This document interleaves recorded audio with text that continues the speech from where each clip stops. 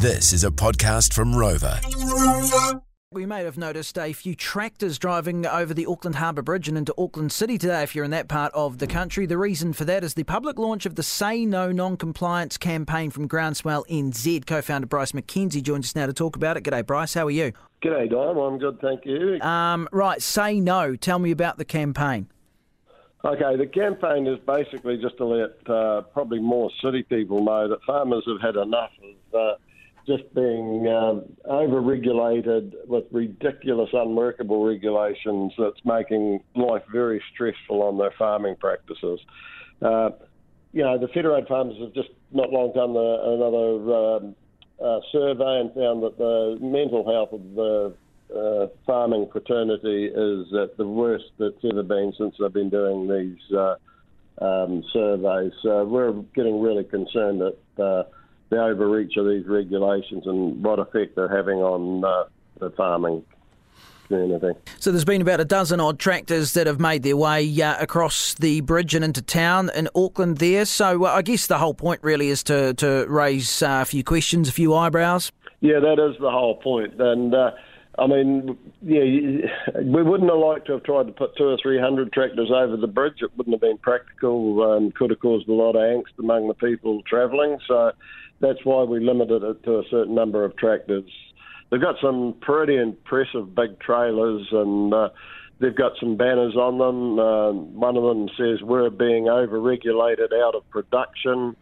Unworkable regulations equals no food, no future." And one other one that says, "Join the groundswell, say no."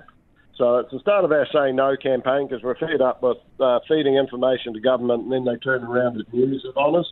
We think that people should be educated rather than regulated, that there's more good comes out of educating people, and we've seen that with some of the systems that have been used this year with wintering and how much it's improved over the years, but really culminating well this year. So that's the main reason we're kicking up a fuss, actually, Don. Yes, well, and look, you've got good form in doing this. Tractor protests seem to be something that certainly it gets the national media attention, I think, which is clearly the aim here.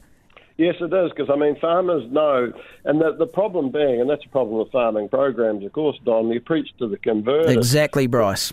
They all know what's going on. They know about the cost that they're all facing. They know about how hard it is to produce food, and we keep talking to those same ones. So that's why we've targeted Auckland and downtown Auckland, because until they see the supermarket shelves missing some items that they're used to buying each week, they're probably not going to actually understand what's really happening out in the rural communities.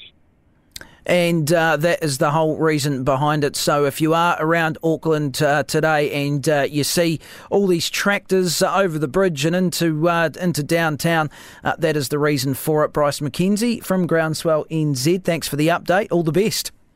Good. Thank you, Tom, and thanks for the interview.